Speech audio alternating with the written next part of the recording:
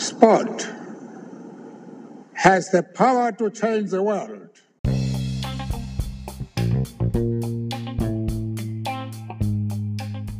Welcome to Telling Our Football Stories. My name is Boise Kumalo, and my guest today is Godwin Adai, who is a co-founder of OPSM. In today's episode, Godwin talks about his soccer career, becoming an agent, and starting on the Rise Foundation.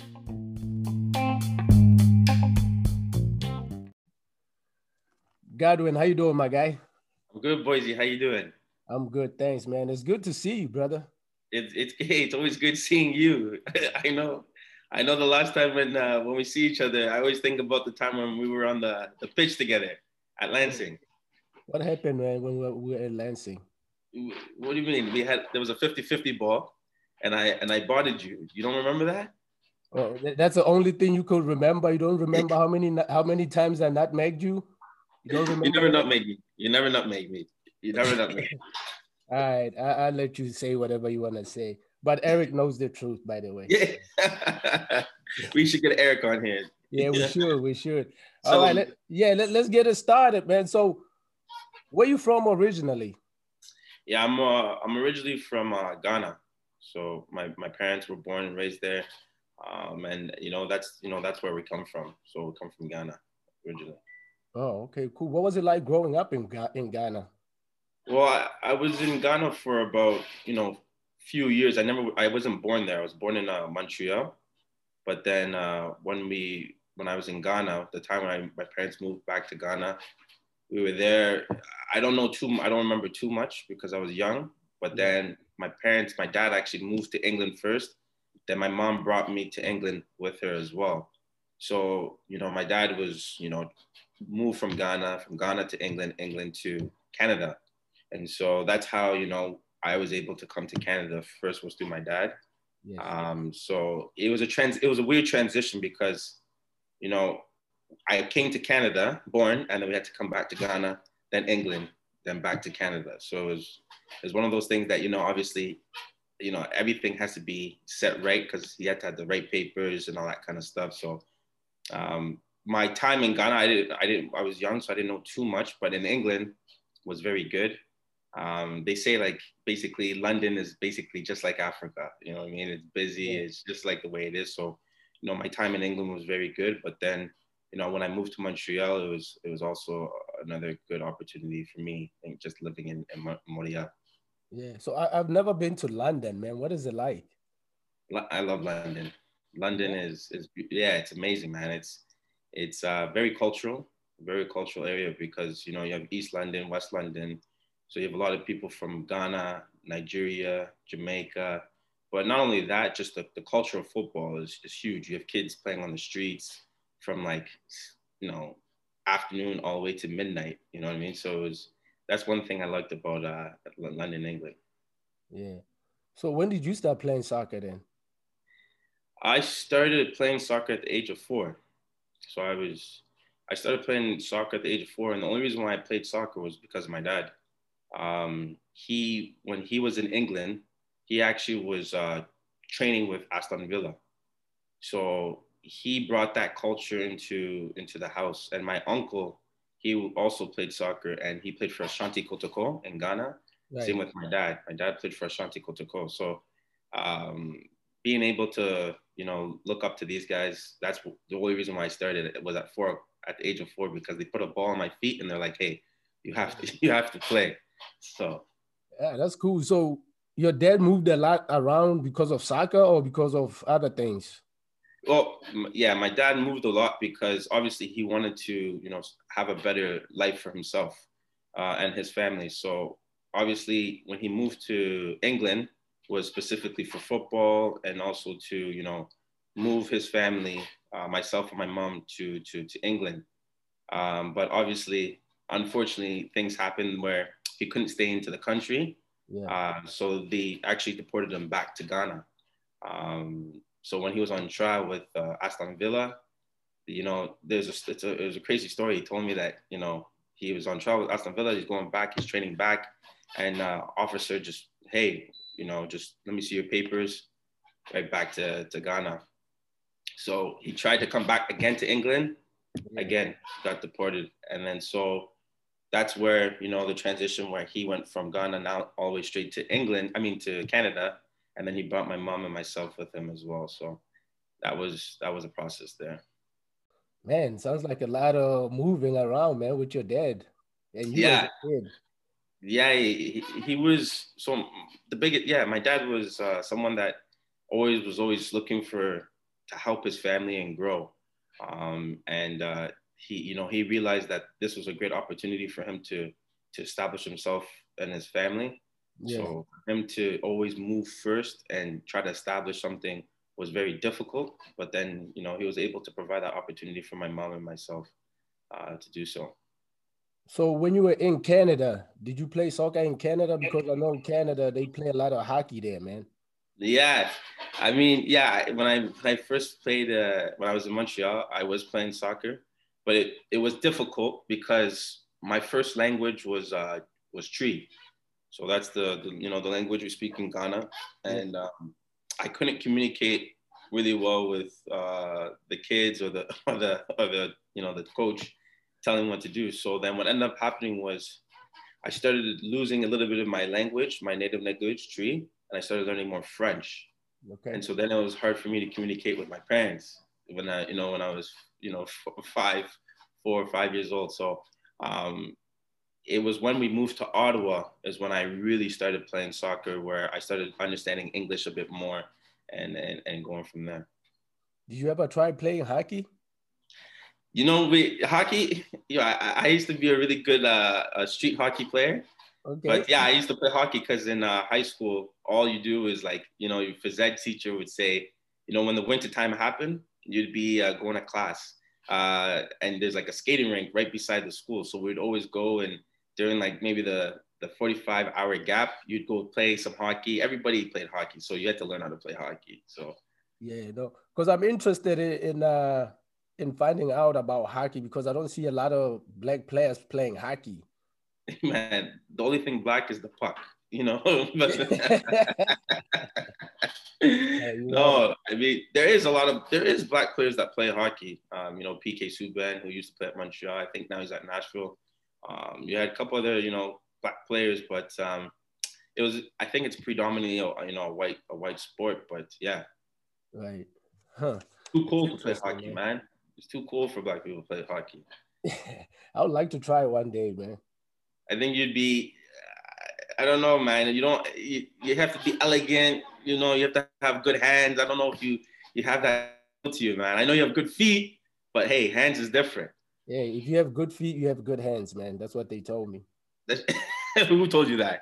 My mom.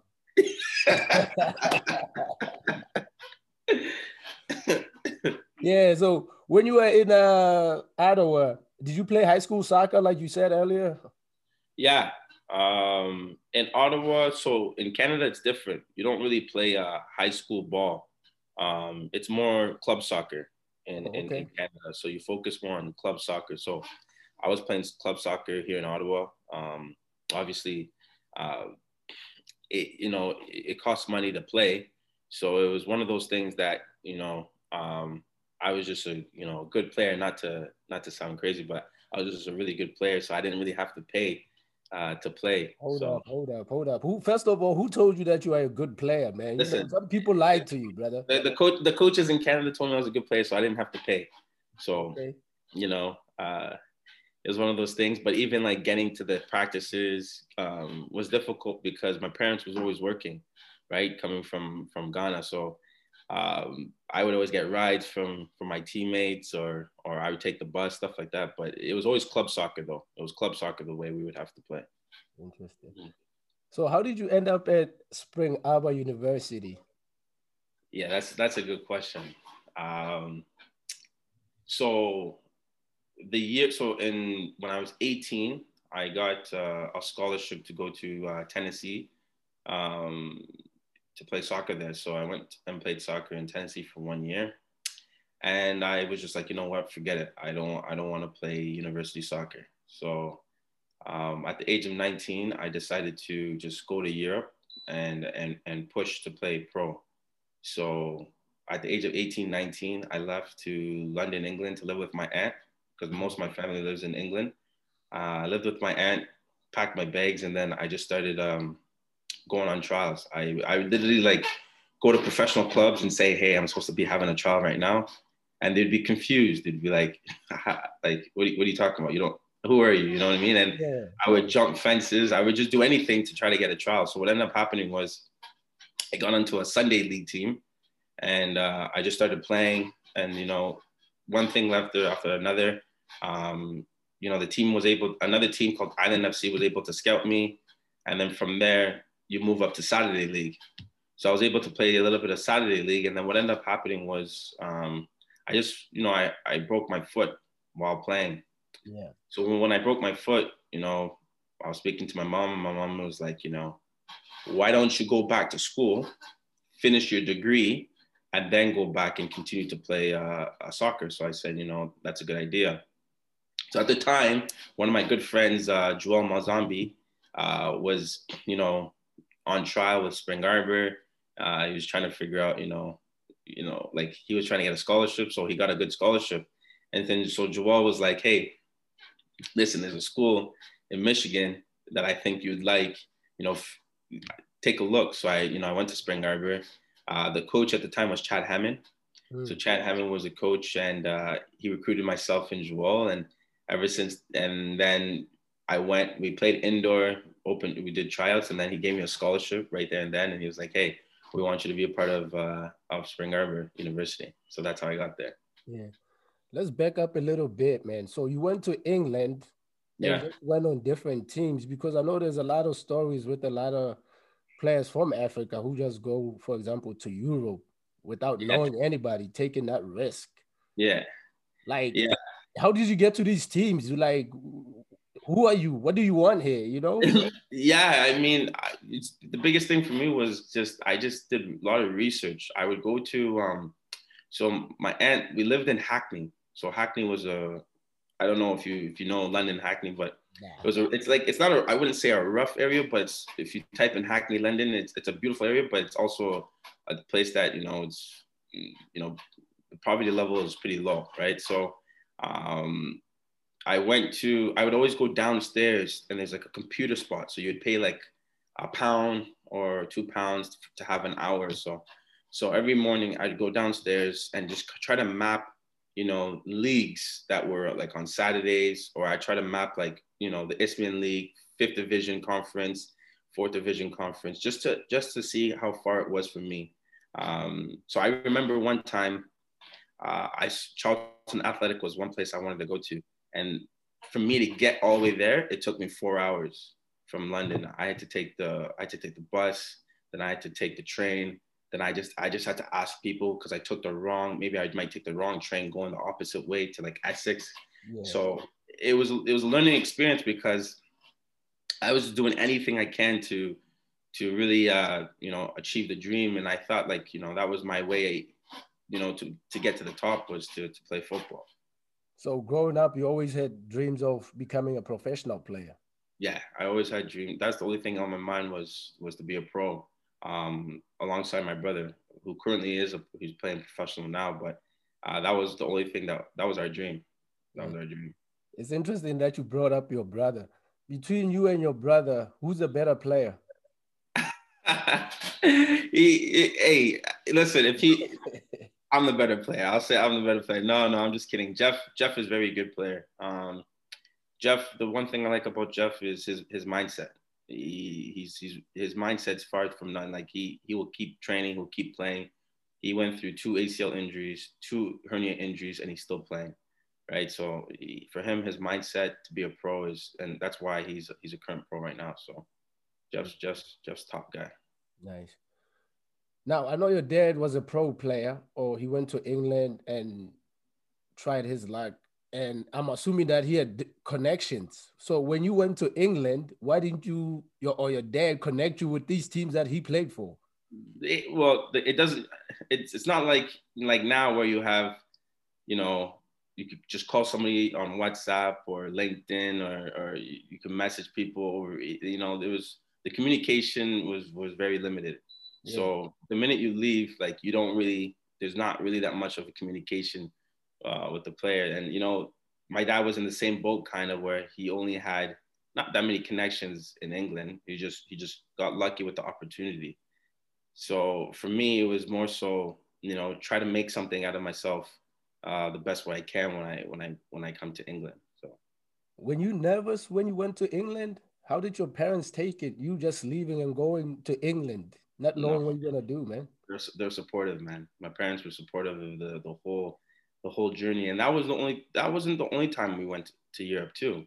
My parents were supportive when Jeff and I decided to just go to Europe, and that story itself is crazy. The way me and Jeff just went to Europe as well, so they're always supportive. Okay, cool. Back to Spring Arbor. Eric Radland was your coach. What type Yeah, of coach was he?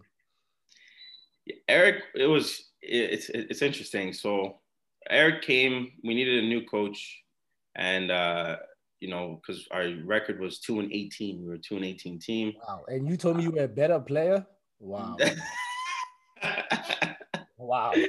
Yeah, man, it was rough, man, and imagine, my mindset coming from England to come to the team, and we were struggling. We weren't bad, we had some good players, it just didn't work out. So we were a 2-18 team, and I remember Eric coming in, just showing a little bit of what he can do.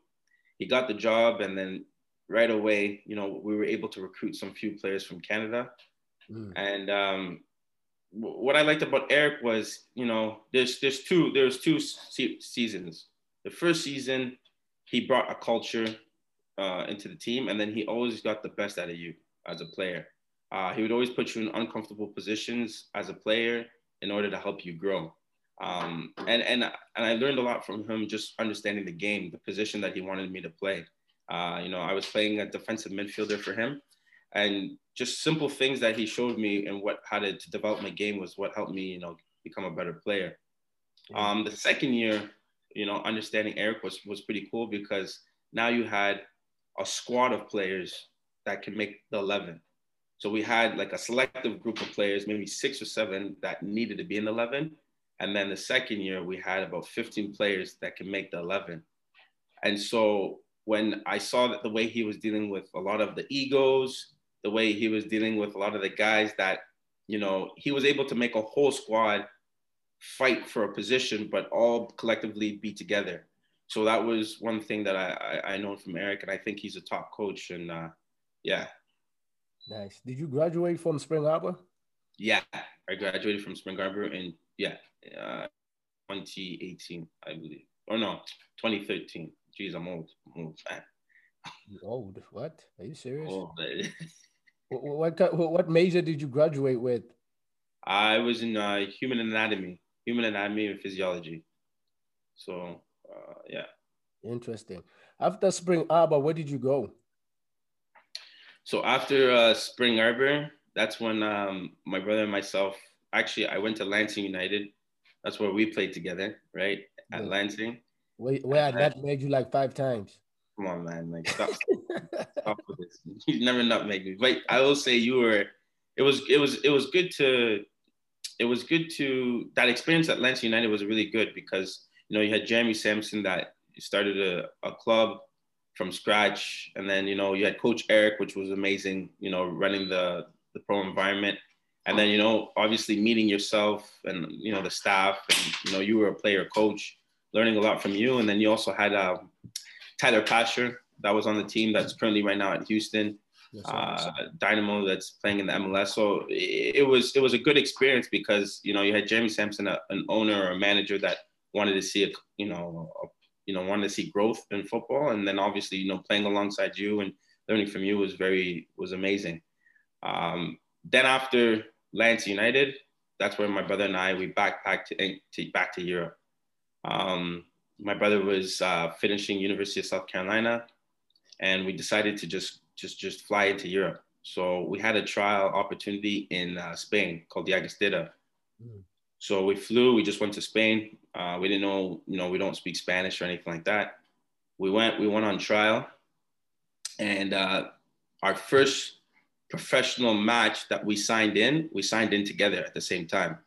So I played as a defensive mid. He played as an attacking mid, and we both signed in together. Yeah. When we signed in, the club brought us back. They want us to play again for their club. So we came back, we played again with their club, and then they told us, hey, listen, this is how much we can provide for you, but we can't give housing, etc. So my brother and I were like, you know what? We can't live off of this. So we had to, kindly decline. So we didn't know what to do when we were in Spain. And we only had about maybe a certain amount of euros.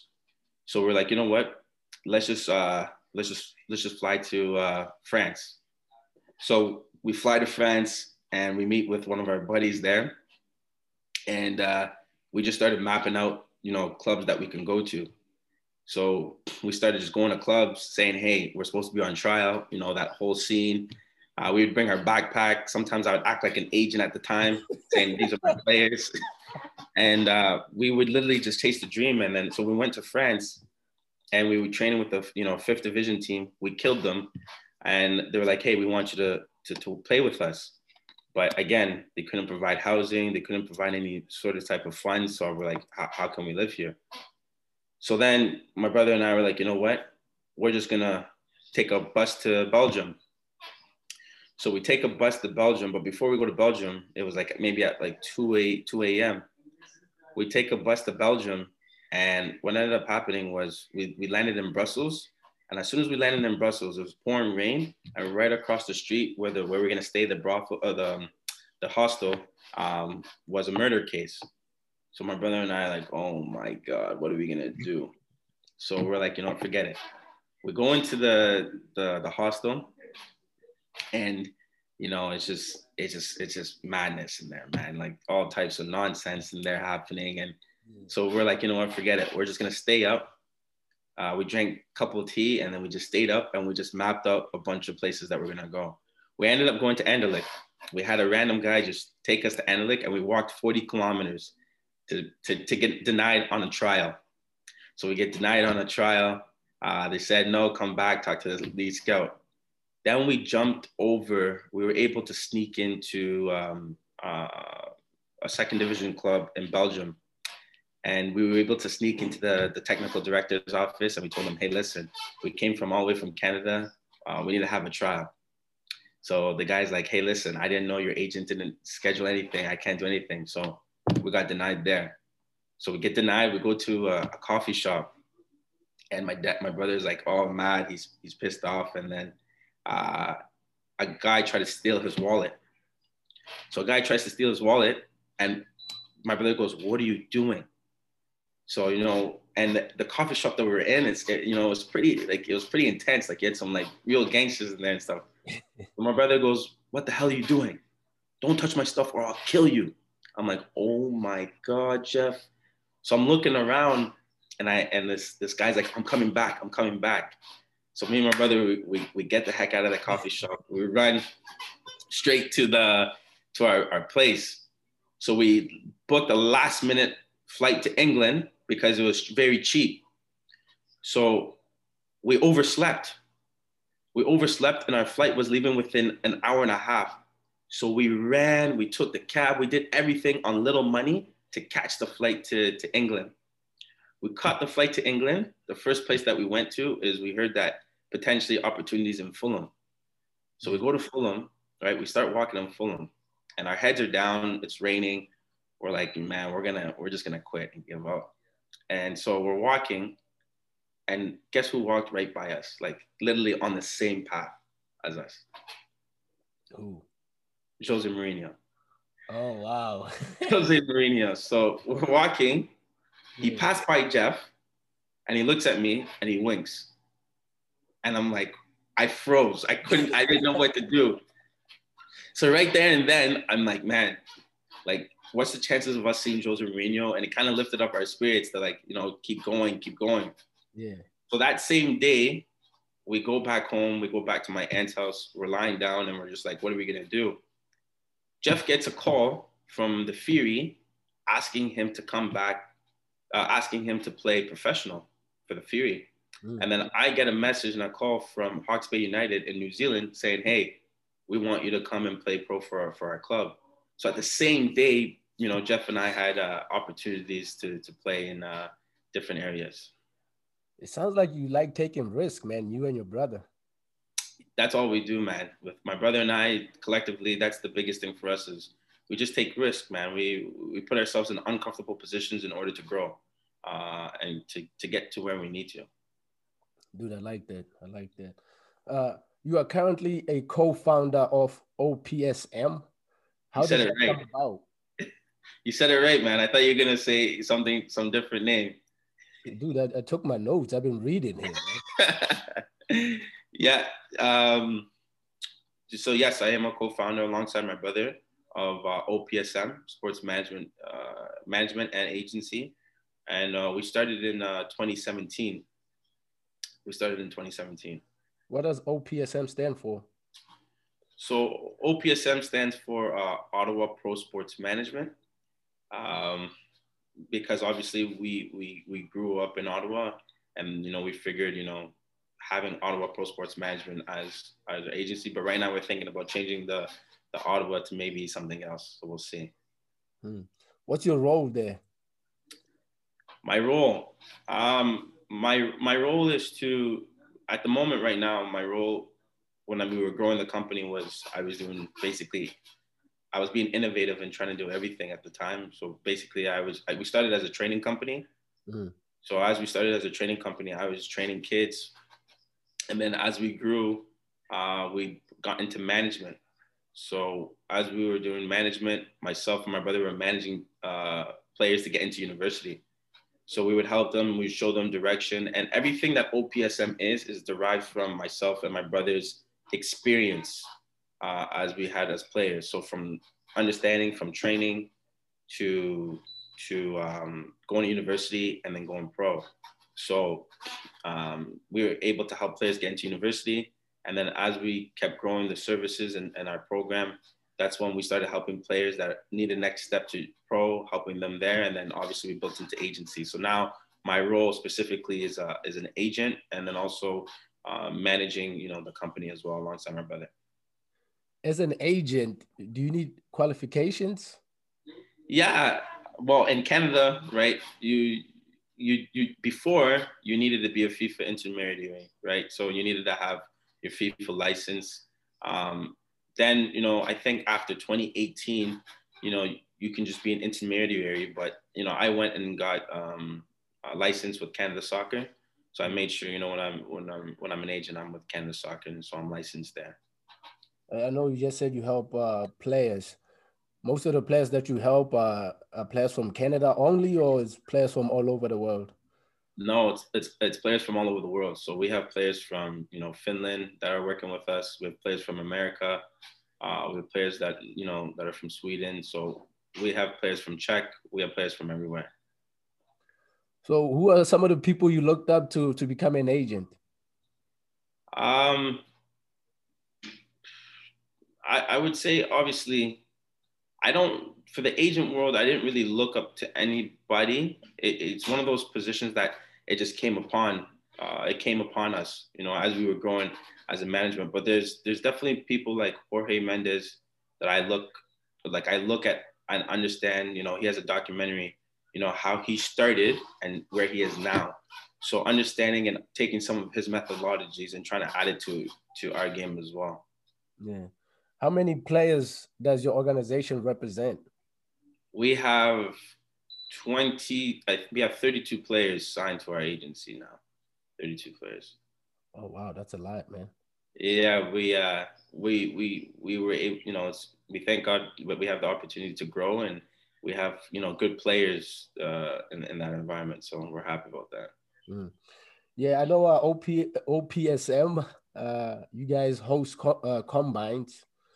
And somebody might look at it like, why are these guys hosting combines? They're just doing this just to make money. What would you say to those guys?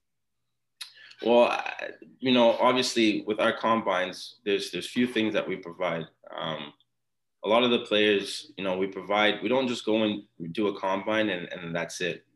We have the 4 pillars called technical, tactical, physical, and mental. And so before the combines, we always try to set up a seminar to get them to understand these are the 4 things in order to help you grow as a professional player, in order to succeed. The second thing is, we always try our best to make sure that the players are exposed to to coaches. You know, we want to be able to expose as many players and use our resources and connect them with coaches. All of the combines that we had either players signed from our combine. So we just had Austin Warmel from FC Tulsa. He was at our combine signed. We had Gustavo Vargas, you know, who went to our combine. That's currently at OKC Energy. So we always had players getting picked up or signed. So nice. Do you have female players for OPSM? Yeah, we have Olivia Chu and Jamie Watson that work currently, or Jamie Erickson that currently work with OPSM, and we had Kat Delev that was also in Italy. And you also host combines for the ladies, right? So yeah, we host combines. We host the college combines for ladies, and we just had one in Ottawa 2.5 weeks ago, and it went really well. A lot of girls got picked up. Now, the ladies you just mentioned, do they play professional soccer or these are college players? No, they play professional soccer. So Olivia Chu was playing in Sweden, and then Kat Delev was playing in Italy for a club, Lecce in Italy. Let me ask you this one, since you are an agent. What's your take on female players saying that they should be paid the same amount of money as the men? Yeah, I think that's a good question. For me, I think the biggest thing is I do believe that females should be on a higher salary because they are professional players. It is their full-time job, and that's something that you can see that the U.S. national team, they were able to bring and attract a lot of people to the program, to the soccer world.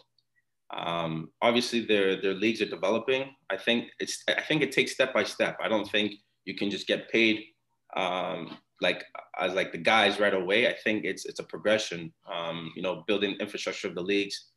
Building more spontaneous, more top players. Because when you go to the men's side, people want to watch Messi. They want to watch Cristiano Ronaldo. They want to watch Neymar. They want to watch all these types of players. I think, with the women's soccer, you're getting there where, people are attracted to, some of the female women that they want to watch. So I think with time, hopefully, that's what it should be. But I think that will take time and steps. Is there a professional league for women in Canada? There isn't really a professional league. They're part of the NWSL, where you have like teams like Edmonton that's in it. You have other Canadian teams, but there's League One. So League One is the closest thing to professional soccer. It's like a semi-professional league where in the summer, all the girls play. Yeah. So, yeah. How did you build your network as an agent? Yeah, that's a good question. Well, simple things like just me playing it all over the world. For instance, look how I met you, at Lansing. That's just one connection there. And then, from you connected me with other people. Also, the biggest thing is putting yourself in environments that you can be successful and conducive to your career, right? So you always have to be moving around, moving different locations and building connections that way. But mainly was through friends that I played with and coaches. Yeah. So now, does most of players in Canada want to play outside of the country, or they want to stay local? Because I know there's a Canadian league, right? Yes. So now with the new CPL, you have a lot of kids that want to play in Canada, obviously. Now kids, instead of, university kids wanting to go to America, they want to play in Canada because, there's the youth sports draft that they can do to get players signed and stuff like that. How do you balance the two players? You have one player who wants to go pro and you think he's not good enough, he should be a college player. And then you have a player who can just go straight to pro. What do you say to those players? Like, what kind of information do you give them? Yeah. So obviously, for players the players that we believe that are professional environments, we do our best to show them the pathways, right? Even players that we believe that they need a new development or another development in order to get pro, we show them pathways in order to show them how to get to become a pro. We're very, we have a good team, myself, Jeff, Mackenzie. We build pathways and we give them goals that they have to achieve, right? And so the biggest thing is if I have a player that's not quite a pro yet, I show him, these are the things that you need to do. And these are the steps you need to do in order to become a pro, right? But the biggest thing that I tell a lot of the players is, what does it mean to be a pro, right? A lot of kids just say, hey, I just want to be a pro. But that word is used too lightly, right?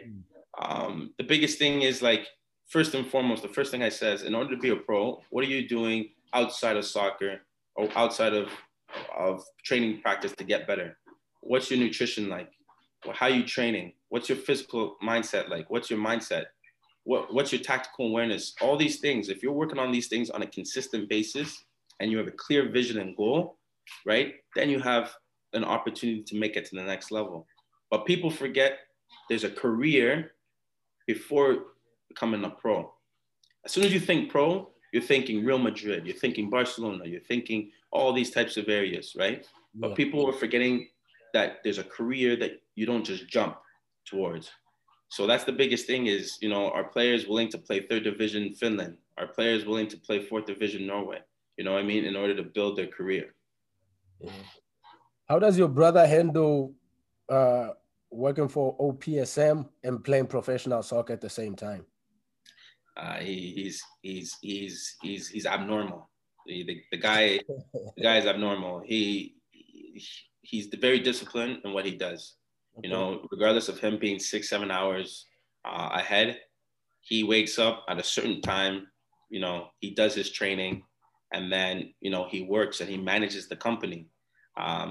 He's been doing it for 3 to 4 years now, and that's the reason why the company is growing the way it is. So for him, it's just like I said, I always go back to his mindset. He's probably one of the hardest working person and most driven person I've ever met. And that's the reason why I'm driven as well. Cool. As an agent of a color, black guy like you, are you ever intimidated by big time coach agents? Never. I'm never intimidated by anybody. Because I know who I am as a person and I know what I can do. And being Black for me, I think it's obviously the world that we live in today, obviously there's advantages and disadvantages of being Black. But at the end of the day, I know what I can provide. I know, the relationships I can build with certain people. And I think that, that's the way I present myself. It's just the way you present yourself to people and how you go about things. Interesting. Now, with the Black Lives Matter, a lot of people in the past couple of months took a knee. And then I was watching a couple of, I think it's last week, Zaha, he did not take a knee. Yeah, he didn't take a knee. What's your take on that? I think the biggest thing for me is taking a knee, not taking a knee. The biggest thing is change. You know what I mean? If you're taking a knee, you're taking a knee and nothing is changing. Like, I understand where he's coming from. For me, I think that you can only do, there's movements, right? And I think the biggest thing for us is you have to be able to empower and build communities and get people to educate them to understand how we can make a change. A lot of people are using social media saying, hey, listen, they put up a post and they think they feel good about themselves because they think that they made a change, but there's nothing changing, right? So what we have to do is we have to, collectively come together, empower people and build these communities in order to make these change. Have you ever thought about going back to Africa and represent some of the African players from Ghana? 100%, not just from Ghana. You have players from, Cameroon, you have players from Egypt, you have players from Algeria, you have players from all over Africa that are 10 times better than players, that are currently playing in North America. And, that's the reason why, we started OPSM was because we want to become a servant to other people. Obviously, we love the game of football, but we want to use our skills, our tools, in order to help, players, not just only from Africa, but also from, Jamaica, Trinidad, areas that these kids need an opportunity. And so we started an organization called, On the Rise. on the Rouse Foundation, where we want to be able to help as many kids that need these opportunity through education. We will also want to, empower kids and build communities around the world, and that's the biggest reason why I'm in the sports game today. Yeah, on the Rise, is it located in Canada or something that's in Africa?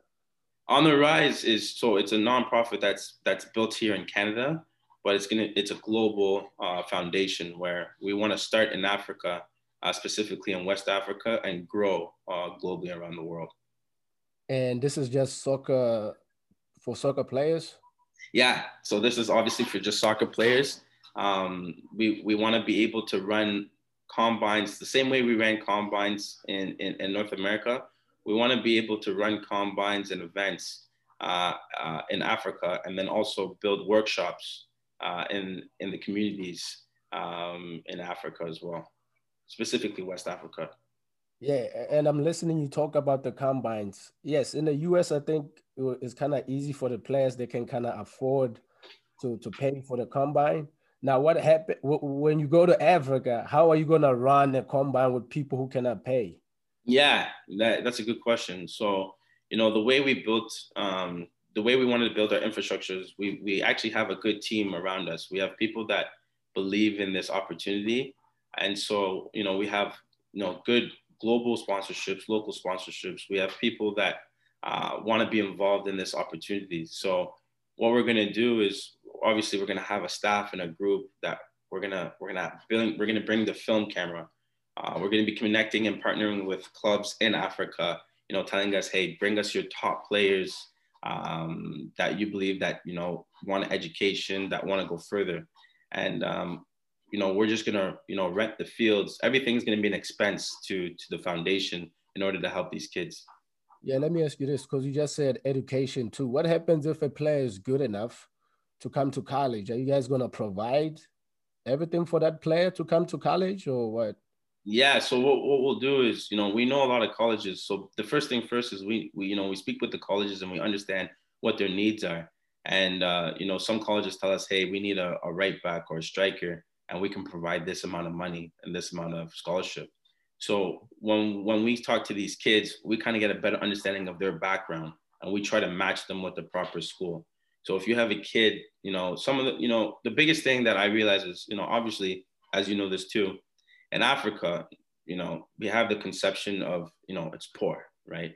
But there is a lot of people that do have money in Africa, right? So what we want to do is, these kids, there is some of these kids that do have money to come overseas, but they just don't have the opportunity, or they don't have the pathway.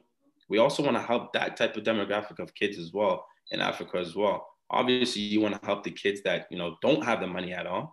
And so we would match those schools that could give full scholarships to those kids that don't have anything. But then you have those kids in Africa that, that have, they pay for academies to go play in Africa, right? So you help those kids that can maybe pay 30% of their scholarship or 20% of the scholarship. But we want to just be able to build the floodgates of players from Africa coming into North America. As an agent, when a player gets signed, how much fee do you get? Everything is negotiable, right? There's, it just depends on how you set up the contract agreement. It could be anywhere from, 5% to 10%. I was reading something like Mino Raiola was able to get, 20% on a selling on fee and 10% of this contract, right? So it's just how you negotiate the agreements, but usually anywhere from 5 to 10% as an agent is what you would negotiate. Yeah. I know a lot of players in the USL don't make a lot of money. No. You as an agent, you got a player who just got signed. He's not going to make more than $2,000. Take a fee from that guy? No, we never take from the player. That's one thing that we don't do, is we never take from the player. We usually take from the club. So, we notify the club and we say, listen, this is how much we want to have for the player. And we go from there. Obviously, if he signs his first contract and the club says, hey, we don't want to pay you any money, the first year we won't take anything from the player, but then the second year we'll talk to the player and be like, listen, maybe we take 2% or 3% from your agreement. But usually we try to refrain from taking from players. How hard is it to deal with USL coaches, MLS coaches, professional coaches? If you have the right player, it's easy, right? Yeah. If you have the gold in your hand, every coach, it's pick and choose. But then obviously when you as a young agent coming up, the biggest thing is to it's the collective group. You know, that's how you're going to be able to be successful in working with clubs. So you don't just go off and try to connect with everybody. You have strategies on, you know, who to connect with, why to connect with them, and you know, figure out a way how you can go that direction. Obviously, you have those coaches that, you know, you're not gonna have. The biggest thing I could tell people is, as an agent, you're not gonna have relationships with everybody. You know, get that mindset out of your head. Is, you know, have strategic people that you want to work with and really try to grow those relationships. But the biggest thing as an agent is having relationships and growing in that game. As an agent, who is the best player that you ever got signed?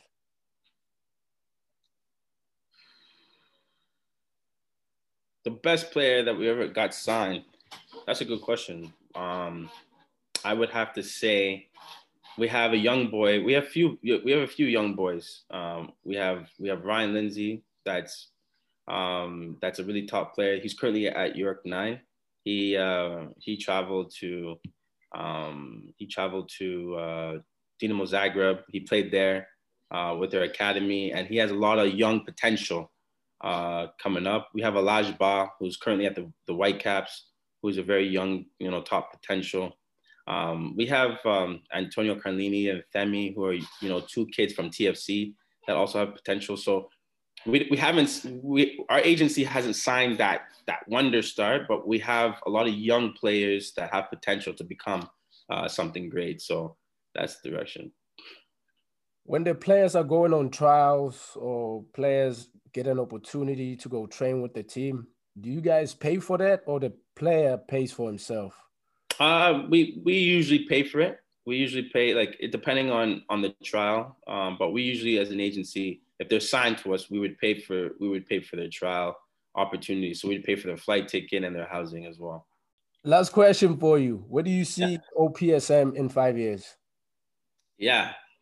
In 5 years, where I see OPSM is the leading agency in North America, the benchmark agency. We are going to be the best agency in North America. And so hopefully, you know, at that time, in 5 years, we have, you know, the best MLS players. We have the best USL Championship players. We have the best CPL players. And then, you know, we're known for being able to transition players into Europe. So that's where we see us in 5 years. Yeah. I know I just said last question, but something just popped in my head. It always happens. I don't know why. No problem. I know when I look into the USL, there's only a few Black coaches. And I don't know about the agent world. Is there a lot of Black agents? Yeah, there's a lot of Black agents. If you're talking about specifically in North America, yeah, there's Black agents.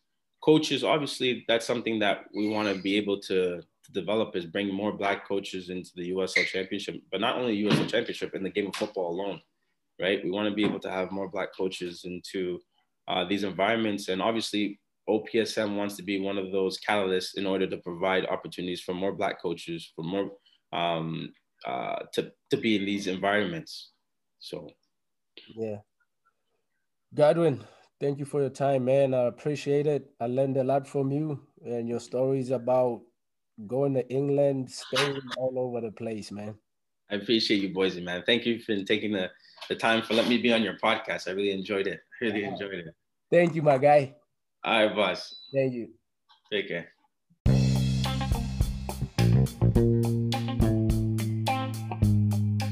Thanks for listening to Telling Our Football Stories, and thanks to Godwin for sharing his story with us.